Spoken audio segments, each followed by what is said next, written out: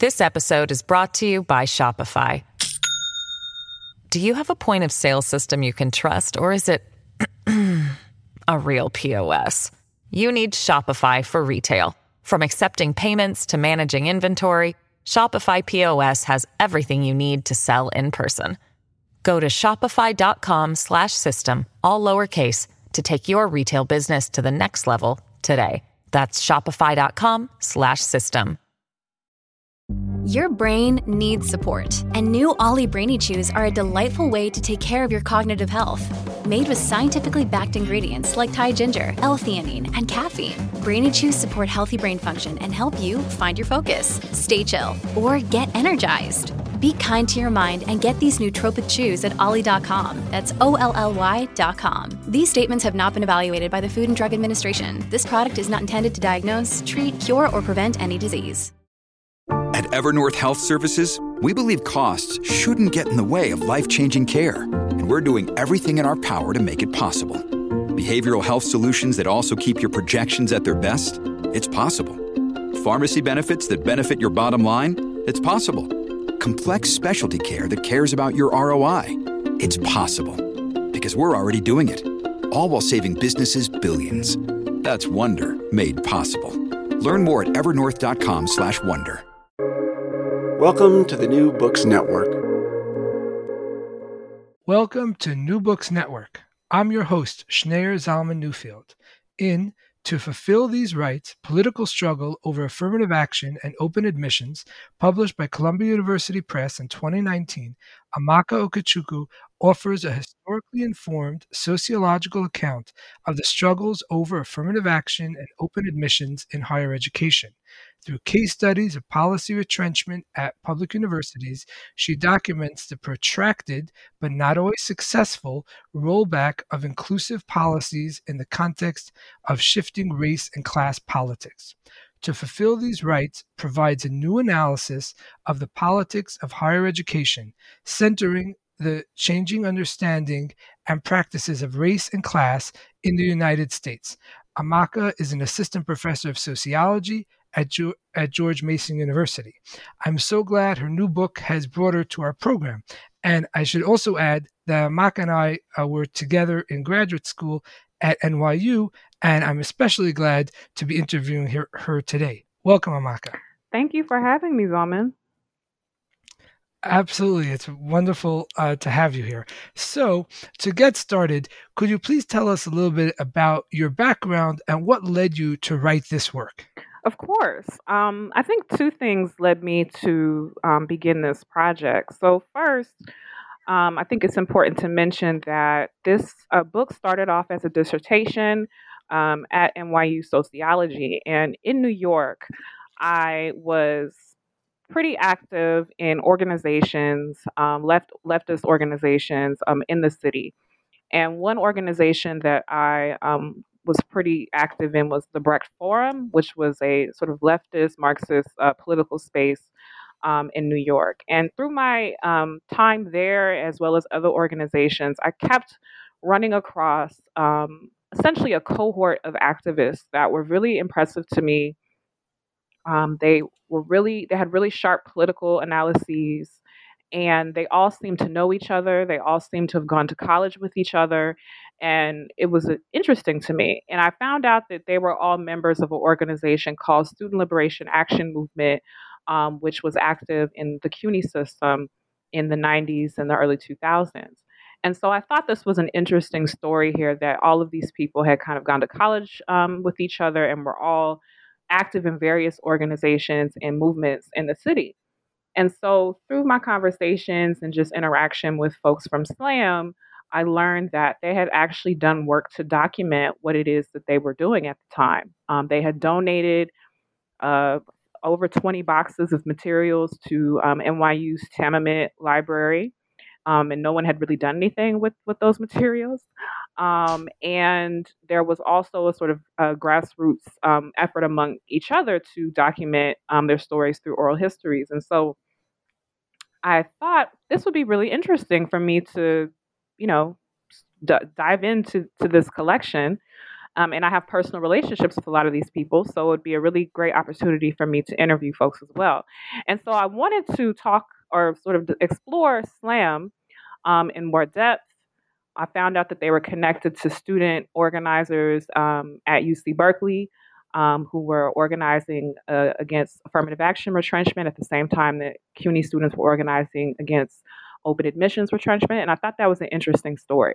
And so I went to my committee with this project, and they forced me to expand the project, which I think was a good thing to do. But I was really interested in researching organizing of young people.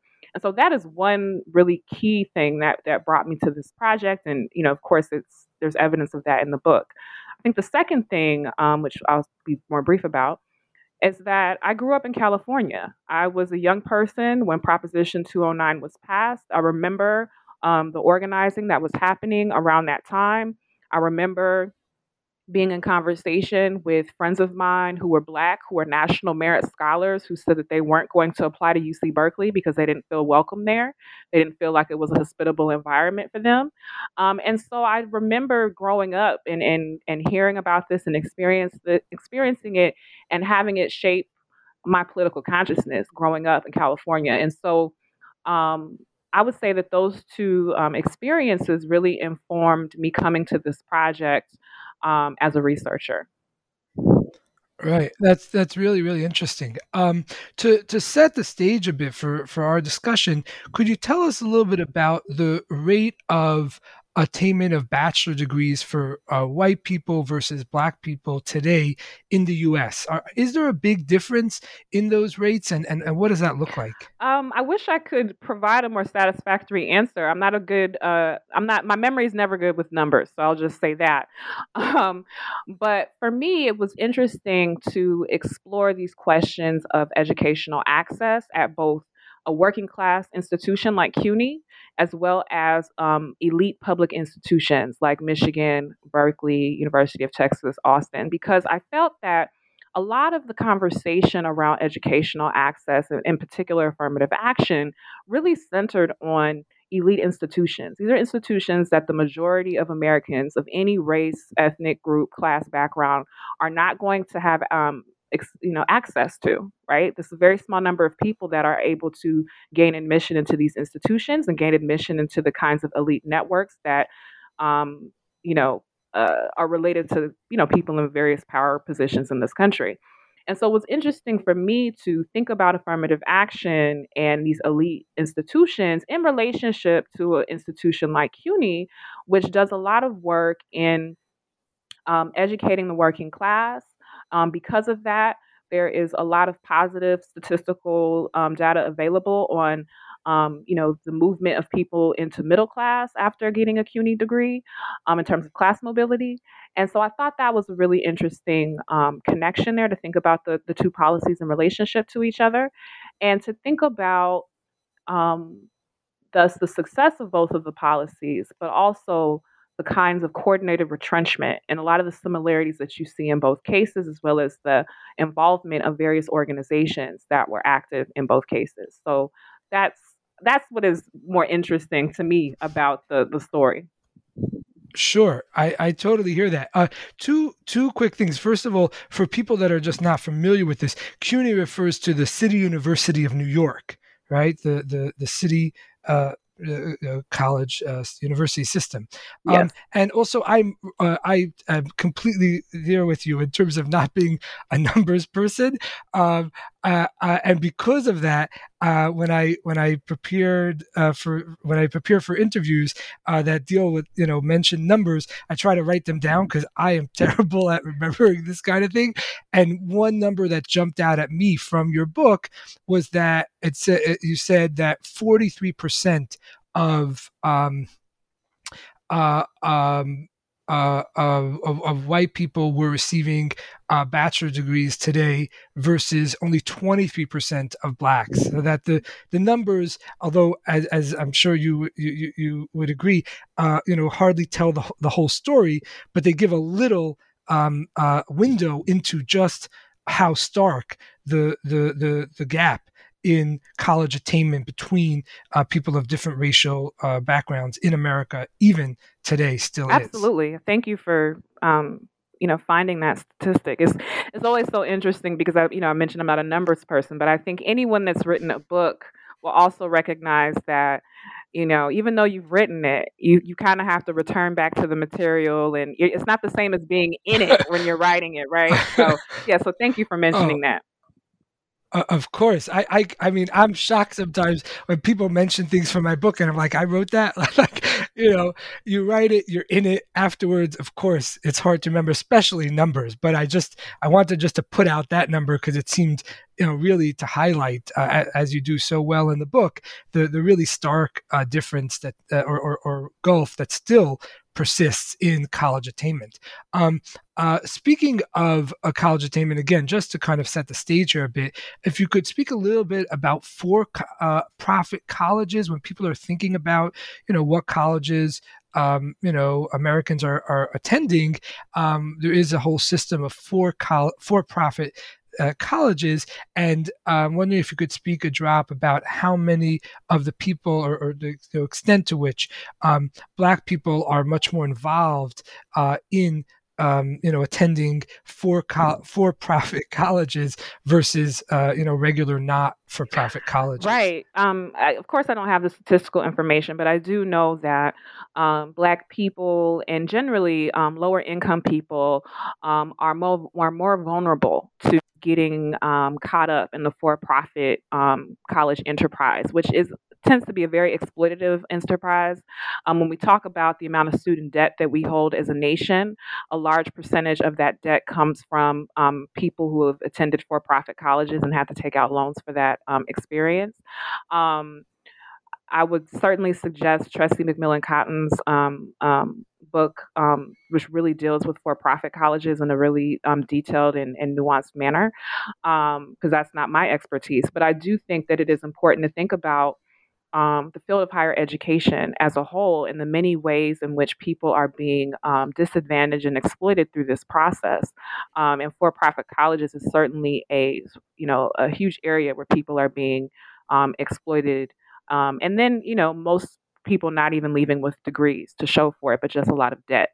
So that's certainly a major space of inequality and exploitation in the present day. Right, right. And so basically the upshot is that it would be much better for the American society in general and for the individual people involved if they were able to attend a sort of regular, quote unquote, for not for profit college or university like the public the public educational institutions like CUNY, the City University of New York, or the college systems in California or other states. So speaking of that, this brings us to the issue of affirmative action and open admissions. And your book, of course, looks at great detail at both of these policies. Could you tell us just again to get us started here, how you define affirmative action? Exactly kind of what are we talking about when we're talking about affirmative action Right. policies? Affirmative action is actually a very big category, and it's generally policies and programs that are extended to historically excluded groups of people in higher education and in employment. I focus on higher education, and I specifically focus on admissions to universities.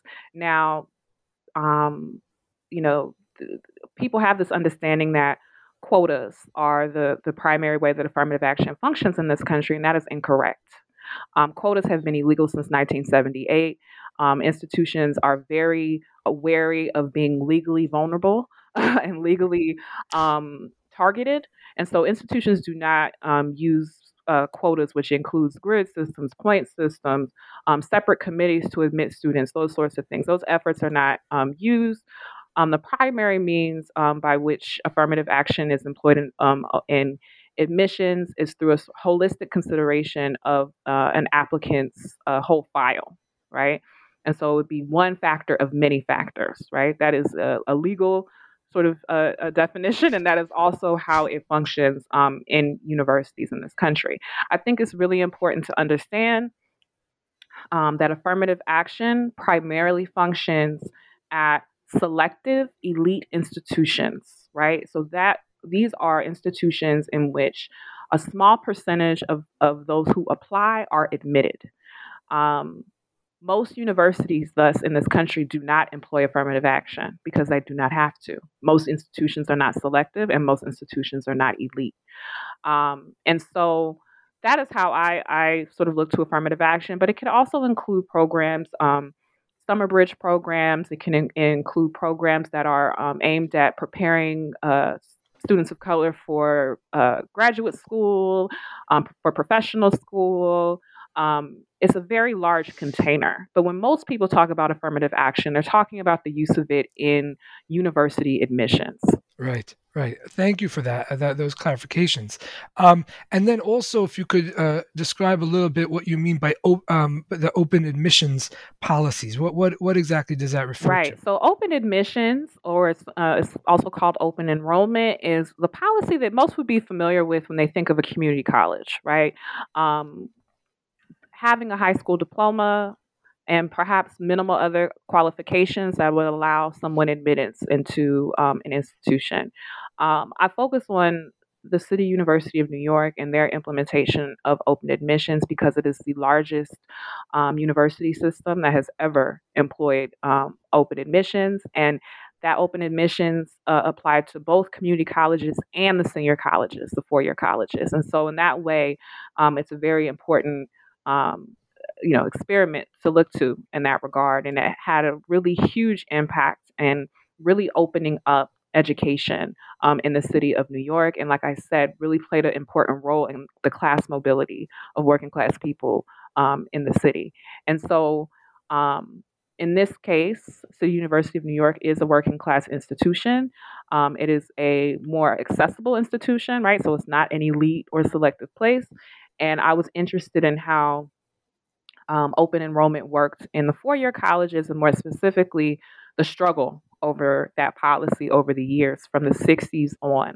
Um, and so these are very different policies that function in different institutions, or different kinds of institutions, but they both are related to access. Right, right. And you kind of touched on this before when you were talking about how the whole issue of affirmative action in higher education really only relates to a very, very small number of academic institutions. And because as you said, the sort of elite or highly selective institutions, whereas most academic institutions and certainly community colleges tend to have fairly open policies to begin with. So this, the issue of affirmative action is not really relevant. I'm curious how radical you feel affirmative action and open admissions programs are. In other words, to what extent can these programs fundamentally restructure the political, economic system that we live under if they were operating at the highest level, so to speak, the most expansive view of these programs? Right. That's a really good question. And it's something that I struggled with when I was entering this project. I think that these policies, considering, I don't see them as the most radical problems, right? Or sorry, the most radical solutions. I don't think that affirmative action or open admissions can solve the social problems, can deal with the problems that advanced capitalism has placed us in, right? I do see them as creating an open path for some, though. It is a space of access and a space of class mobility for some the people that are able to access it, right? But I don't see either policy as revolutionary in the sense that that they by themselves can transform a society so shaped by exploitation and various forms of violence and oppression. But that doesn't mean that they're not important, right? But the thing is that they function within a constrained context, right? And so that is the problem. But I do see them as progressive. I see them as progressive policies. I do think that thinking about threats to these policies are important. For a variety of reasons, but I think one is because a lot of what we see in this sort of field can also be applied in other fields, right? In regards to the conservative strategies and tactics and forms of retrenchment. We know that a lot of these actors are not just functioning in a space of education, they're functioning in other spaces as well. And so I think from a perspective of movements and strategy, I think there's a lot to learn from these cases. Right. So it's almost like these programs and efforts of affirmative action and open admissions are almost like a litmus test to give us a sense of people who are pro or people who are anti, gives us a sense of how they feel about a lot of other parts of American society and institutional life. And what they do in these areas, right? So it is, of course, how people feel, but more so, what are the tactics and strategies being developed in this arena to stop, to retrench these policies, and how might they be applied in other spaces? I think one of the things that also brought me to this project, it's just relevant, so I'm going to talk about. So briefly, one of the things that also, when I was sort of developing this project, one of the things that I found interesting is that most of the literature that I could find on affirmative action, and in particular, sort of political and social science literature related to affirmative action, was so focused on this sort of question or this positioning in the debate, right? Yes or no? Do we support affirmative action? Or do we reject affirmative action? What are the pros and cons? And for me, that was very unhelpful and very, it wasn't interesting to me. That was an interesting question. I saw these debates and these public struggles over these policies as fights in a political field. And I was more interested in struggle over these policies and, right, the strategies, the tactics, the framing, how people are developing and employing ideas about race and racism through these struggles, rather than pro or con, right? I wasn't really interested in that dynamic. I'm, of course, in support of the policies, but I found that actually to be very uninteresting. And so I wanted to explore this topic in a different kind of way than I had seen before. This episode is brought to you by Shopify. Do you have a point of sale system you can trust, or is it a real POS? You need Shopify for retail. From accepting payments to managing inventory, Shopify POS has everything you need to sell in person. Go to shopify.com/system, all lowercase, to take your retail business to the next level today. That's shopify.com/system. Ryan Reynolds here from Mint Mobile. With the price of just about everything going up during inflation, we thought we'd bring our prices down. So to help us, we brought in a reverse auctioneer, which is apparently a thing. Mint Mobile Unlimited Premium Wireless. How to get 30, 30, bit to get 30, bit to get 20, 20, 20, bit to get 20, 20, bit to get 15, 15, 15, 15, just $15 a month? Sold! Give it a try at mintmobile.com/switch. $45 up front for 3 months plus taxes and fees. Promo rate for new customers for limited time. Unlimited more than 40 gigabytes per month. Slows full terms at mintmobile.com. Right. I totally hear that. You mentioned the year. Hi there. You're with me? Yes. Can you hear me? Yes. Yeah, we're good. Okay. Marco Polo. Okay. You mentioned the year 1978 before, and I believe you're referring to the Supreme Court case of Regents of the University of California versus Bakke.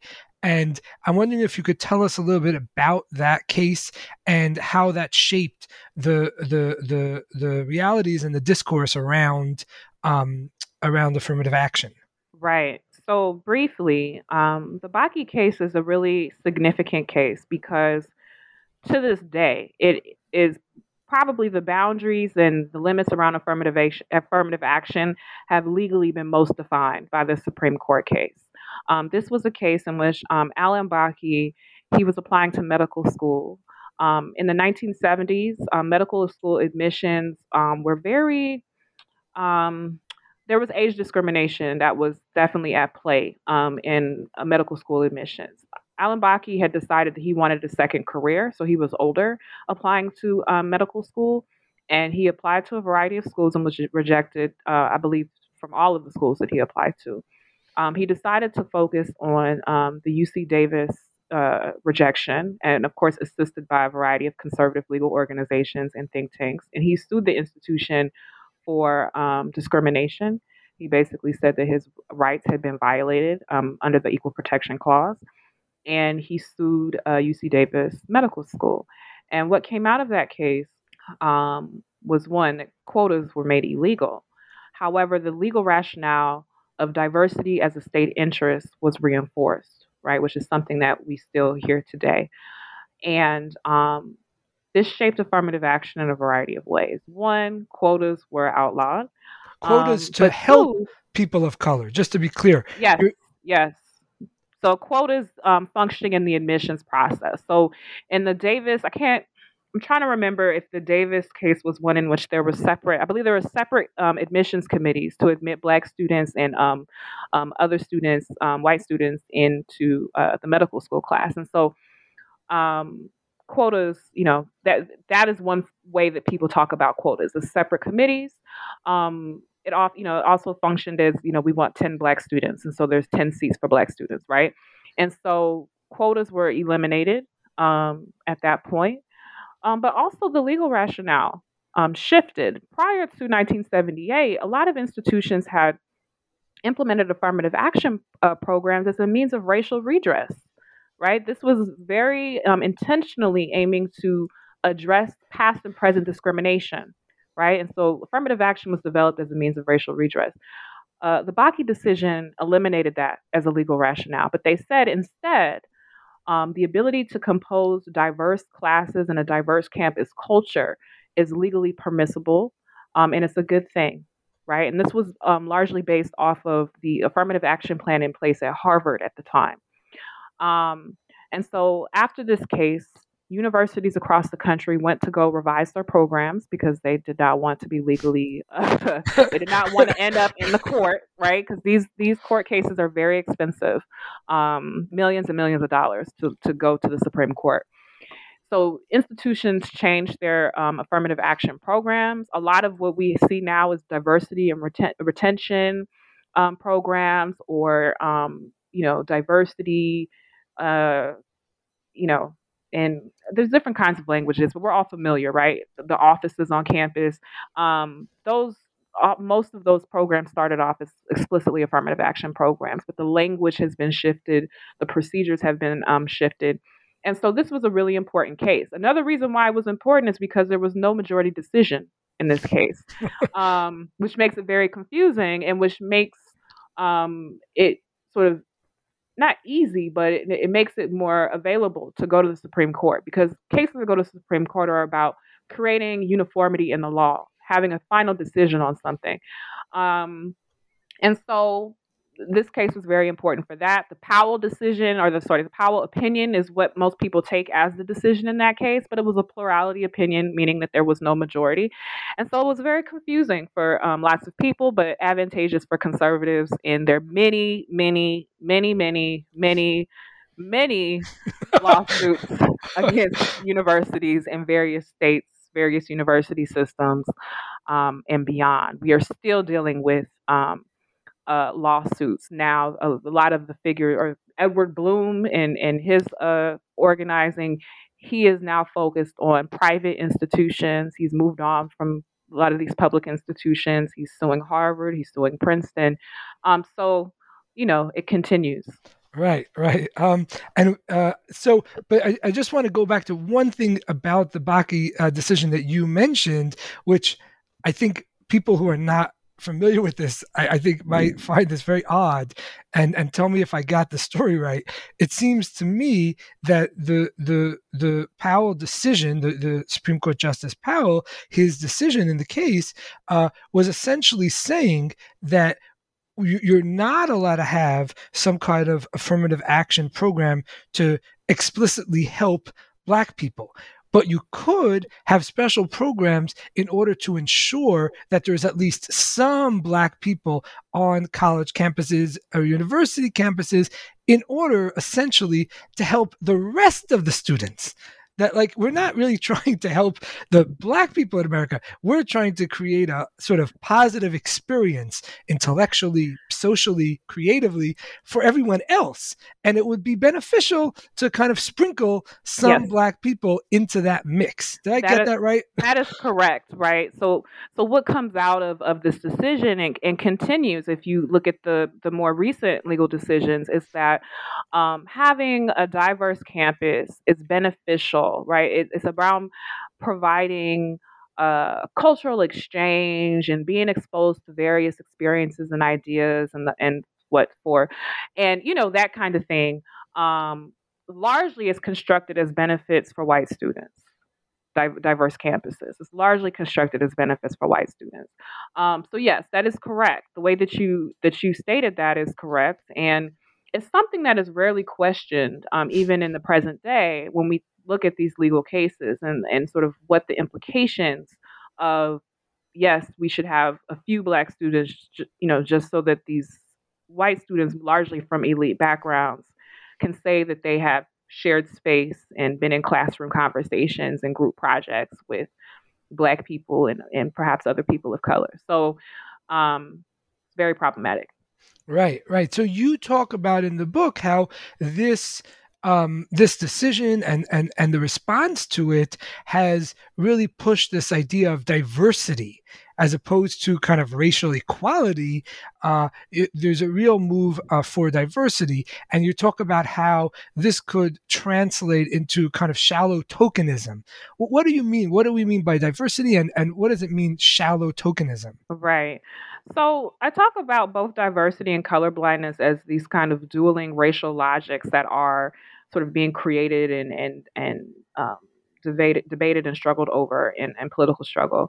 And diversity is ever present. This is language that we hear every day in many different kinds of contexts, and it often is a sort of shallow, vague terminology, right? I hear people talk about diverse people, diverse ideas, many kinds of things.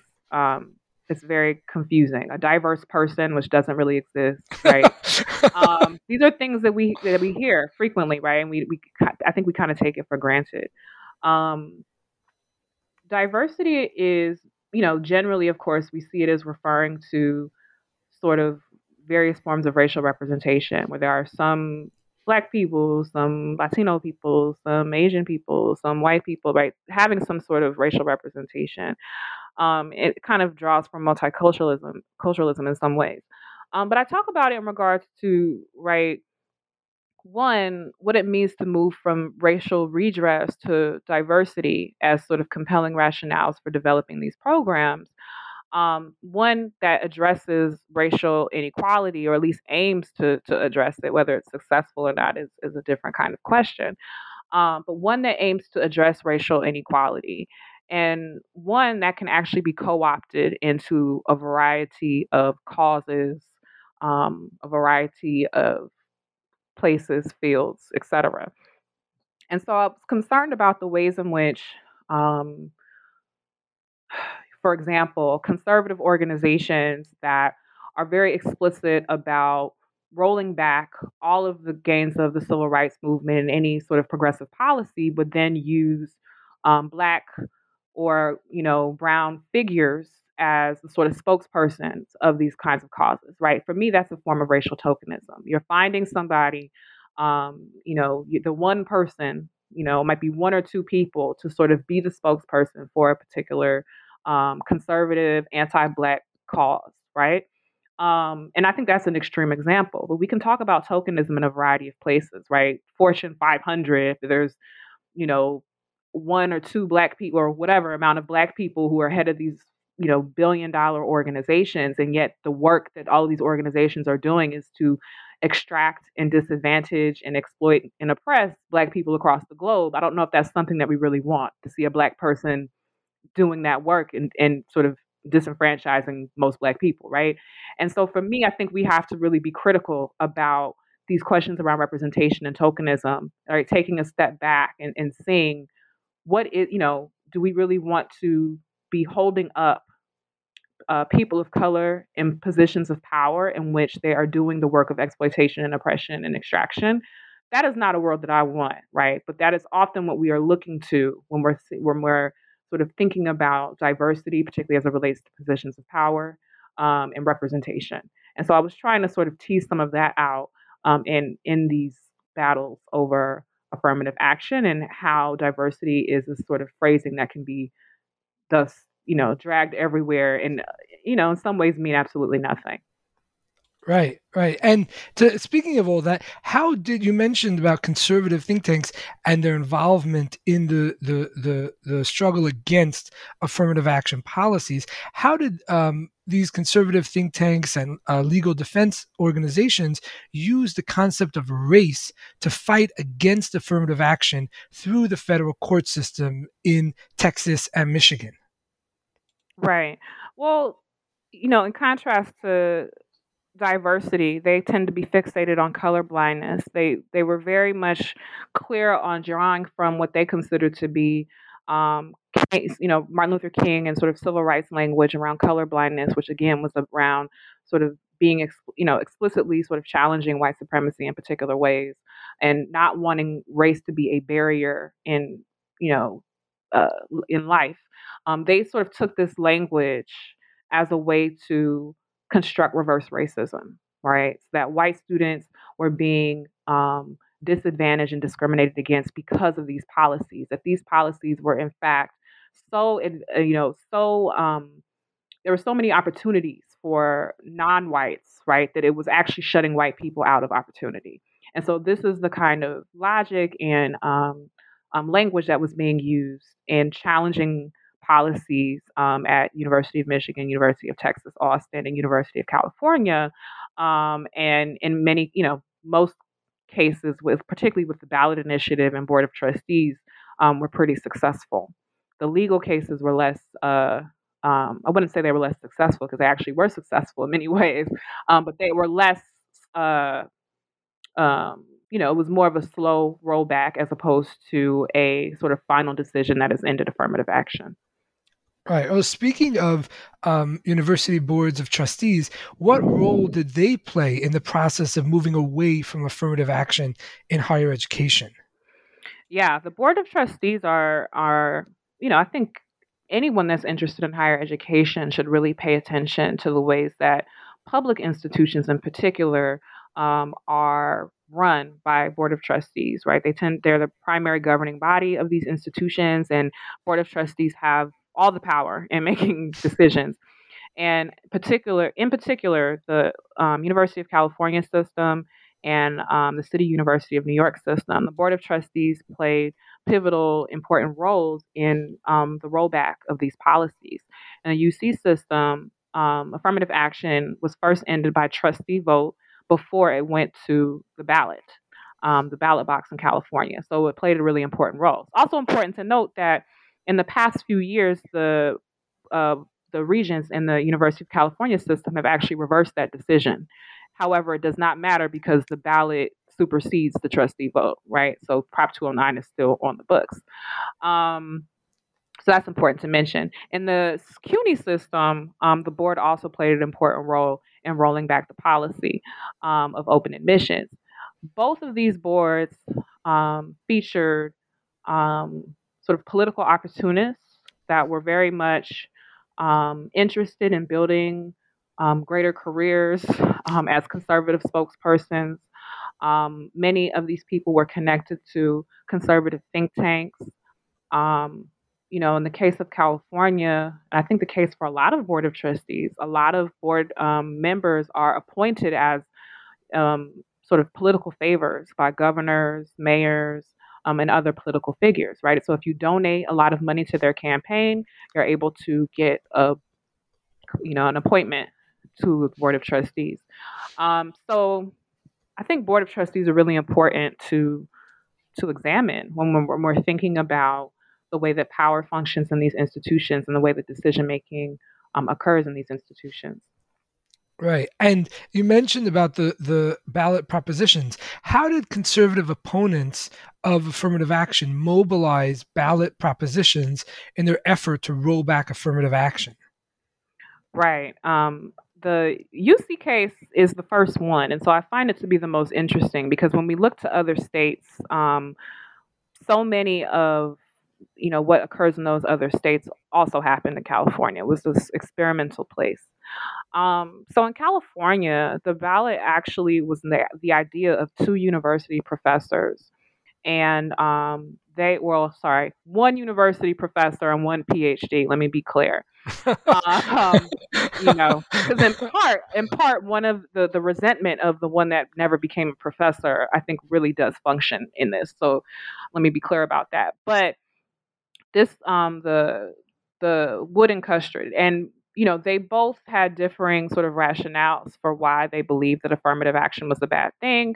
One professor was working at a Cal State University and just completely saw his classroom change demographics overnight and just didn't really understand what was happening. He was also very frustrated with the embrace of multiculturalism in university curriculum. The other PhD never was able to get a faculty job and was convinced that it was because of affirmative action that he was not able to get a university tenure track appointment. They came together, they studied the Civil Rights Act and other civil rights legislation to model their language and to sort of take language from, and they developed a proposition um, that would ban affirmative action throughout the state. The difficulty was that they didn't have any power. So who cares if they have this proposition? However, years go by and they're able to actually meet political opportunity and they're able to get connected to uh, the governor and get connected to Ward Connerly, who's the governor's one of his appointees to the University Board of Regents in the University of California, and it becomes a political wedge issue.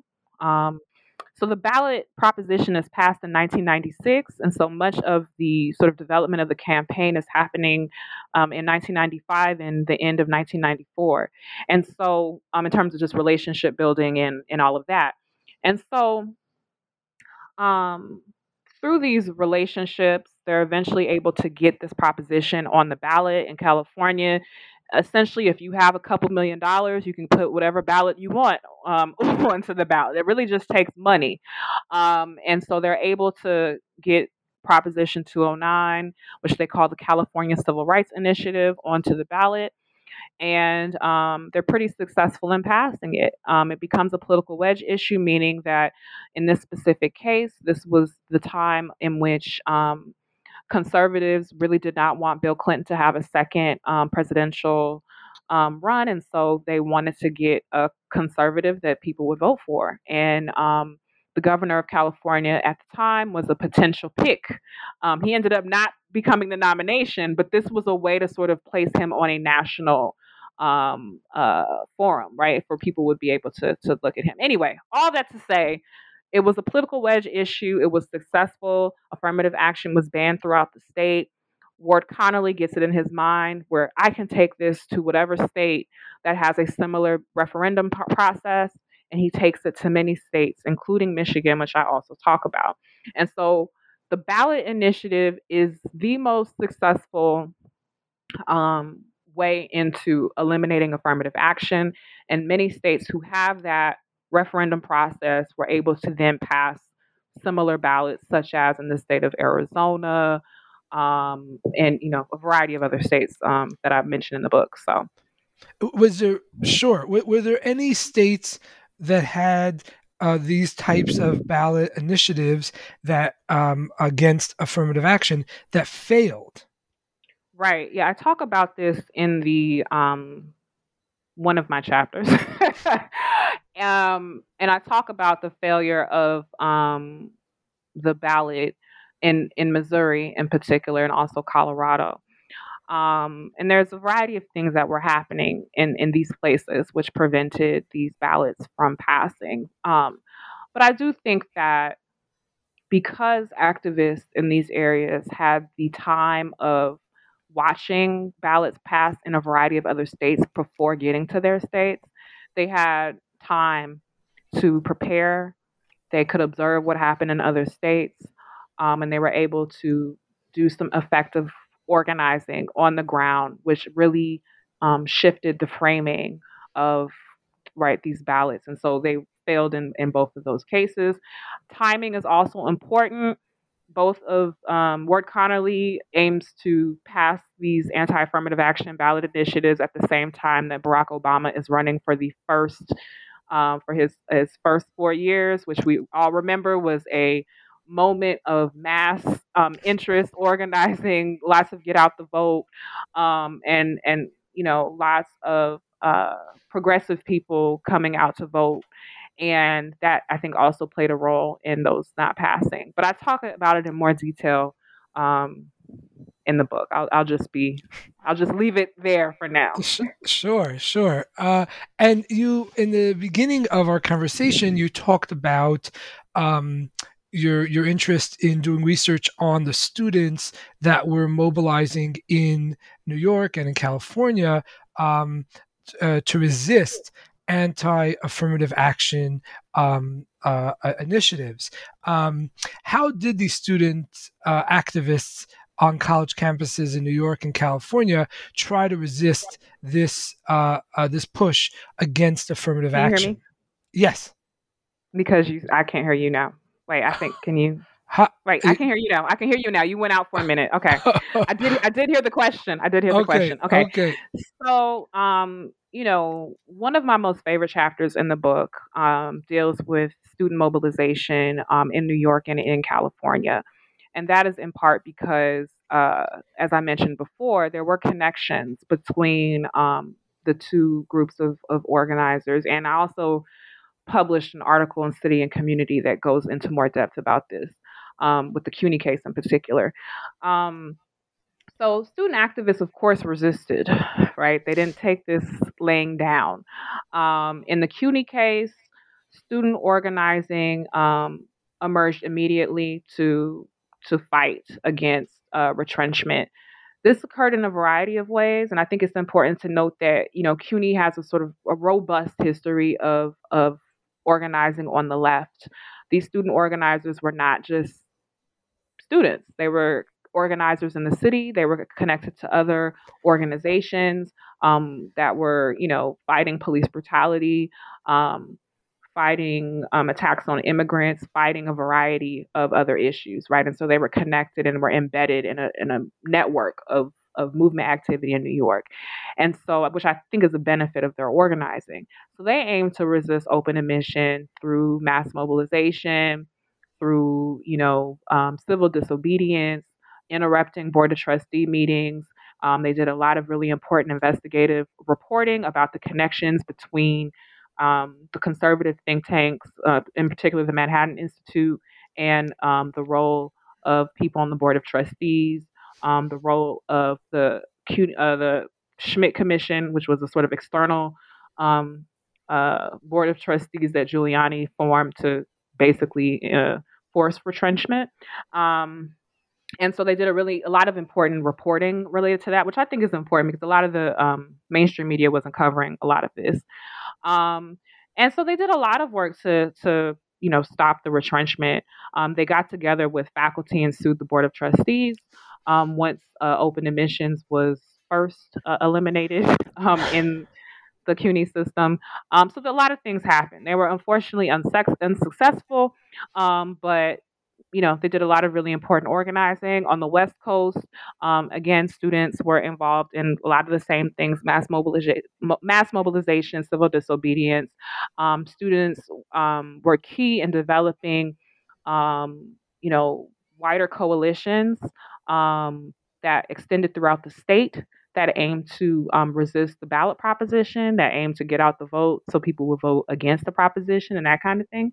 But they were also unsuccessful. A lot of this had to do with political opportunity, right? A few, college students were not going to, it was going to be difficult for them to defeat a very well-resourced, statewide ballot proposition. So I don't think it was the students' failure. I think a lot of this had to do with political opportunity. A lot of this had to do with the sort of forces that they were facing. But I think the student activist piece was really important for me to highlight because, a generation of activists were developed during this time, and a lot of them are still very, very active across the country, So yeah, that's what really drew me to the project. Right, right. And we discussed today, and you discuss at great length in your book about conservative attacks against affirmative action and these inclusive policies. But you also mention in the book that there are liberal opponents of affirmative action.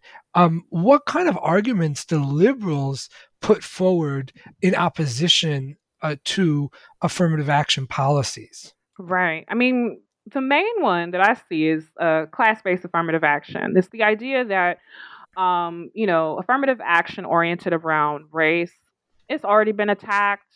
Let's just sort of surrender to that and just focus on class, right? Because that is more important.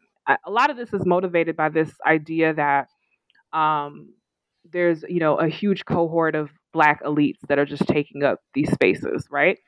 And so there are liberal, critics of affirmative action. They have played a role in some of these conservative court cases recently, particularly with Edward Bloom, and the kind of research that they're putting forth to support the end of affirmative action as we know it and to sort of focus on quote unquote class based affirmative action. Which is again, it's broad and vague. I talk about it in the book, and I talk about class-based affirmative action as something that could look like a variety of things, and it's not a one-size-fit-all kind of thing either. But yeah, that is one of the main, critiques. Right? Is let's just focus on class. That's more important. Right.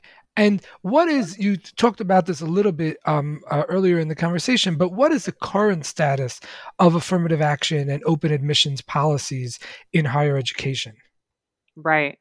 So, as I mentioned before, open admissions mostly functions in community colleges. There isn't a four-year university that uses open admissions in this country. CUNY, like I said, was the great experiment, and that they ended that in the 2000, the 1999, and so that's been off the table, and only functioning in community colleges. Affirmative action still legal, but still being attacked. One of the things that I talk about in the book is that though affirmative action has not been federally eliminated, the different court cases which have legislated the boundaries around affirmative action and which have essentially chipped and chipped and chipped away at affirmative action mean that a lot of its benefits have been lost, right? I open up the book talking about mobilization among student activists, Black student activists at University of Michigan, and how so many of their demands mirrored exactly the demands of student activists in 1970 at University of Michigan, and how demographically little has changed, right? And so part of why that is because we had these small moments with very minimal but small moments of minimal change, right? And then that's all been foreclosed, right? That has been rolled back. And so in some ways we're kind of back where we started. Right. But it's still legal. Still legal. Right. For now. For now. Right. All right. And again, you touched on this a bit earlier in the conversation, but I'm curious to hear what you feel the study of the struggle over affirmative action in higher education tells us about the broader issue of race relations in America today. Yeah, that's a good question. I think that I was really interested in using this as a case to kind of explore the racial landscape in this country, and in thinking about the different ways that we understand race and how race is being employed in various spaces. This is still a country that has entrenched racial inequality.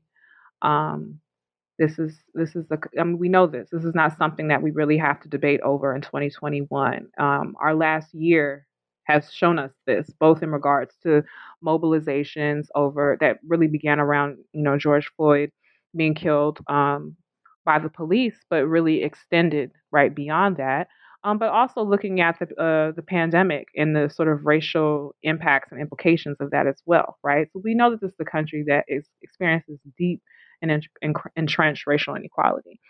And I think for me, I was really interested in the ways in which this mapped onto the space of opportunity, right? The higher education. This is something that almost every group can agree is something that um, opens up the world in particular ways, right? And so I was interested in the space of education and in this space where um, class mobility, and various ideas about the quote unquote American dream sort of live on, right? How is race and racial inequality showing up in this space? And I think that struggles over affirmative action as well as open admissions show us that there's still opportunity hoarding happening in this space. It shows us that racial inequality has shaped ideas around merit and around who we see as worthy of accessing higher education. Um, and I forgot who I was talking to about this, even though I say this all the time. You know, I I can't say that I ended the book very optimistically, and that just has to do with our particular social reality. To be honest, I didn't feel optimistic when I ended the book. So much of how I understand affirmative action is that we don't have to eliminate it for us to see the impact of these attacks on these policies. So yeah, it's not a rosy picture. Um, but I do think that right things are worthy to struggle over, and I think education is one of those spaces. So hopefully, this book can inform people who are interested in these kinds of questions, who are interested to see a historical, a longer take. This is not just about what happened in regards to Proposition 209 in 1996 in California. We can actually start 50 years before and think more critically about how access to higher education is connected to mobilization, is connected to the civil rights movement, is connected to the urban rebellions, right? Different forms of crisis and how that shapes, right, these different policies and who gets access to these policies. So yeah, I'll say that about it. Hopefully, it can be helpful to people that are interested in those questions. Hopefully, it can be helpful for people that are interested in studying the tactics and strategies of the right. And yeah, I hope that not just education scholars read this. I really, really am happy that most of the feedback that I've received has been from education scholars. But I think it's really important that people that are interested in politics and movements also read the book as well. Right, absolutely. And as you said, even though it may not be a rosy picture, it is a accurate picture, and it's always helpful to be accurate and to tell the truth about what's going on, because nothing positive could ever come from not knowing, what the actual current or historical situation is or was. So, okay, last question. Could you tell us about a new project you're currently working on? For sure. I'm working on my next book project, which is very different. It's not an education. I think most people think that my next book would be related to education. This one is not. Um, this next book project concerns community organizing and Black social life during the urban crisis in Central Brooklyn. So I'm looking at Black communities in Central Brooklyn and the ways in which the state sort of disappears, you know, and the ways that people came together to meet their needs and to build community institutions and um, to build forms of cultural production and a variety of things. How they aim to um, protect themselves, resist police brutality, resist forms of violence. Um, so it's still very much in the early stages. The book is not coming out anytime soon. But I've been doing a lot of research over the years related to this. It's a qualitative research project. I've been doing oral histories with neighborhood residents for many years now related to this, and I've done extensive archival research. And so I'm really just interested in how Black people, in particular, in Black communities, responded to um, state disinvestment, particularly during the 1970s and the 1980s. Um, And so that's what my next project is, still related to movements, but also just dealing more so with um, urban sociology, Black communities. It's also, I think, is more a more interdisciplinary project. So I'm really enjoying working on it.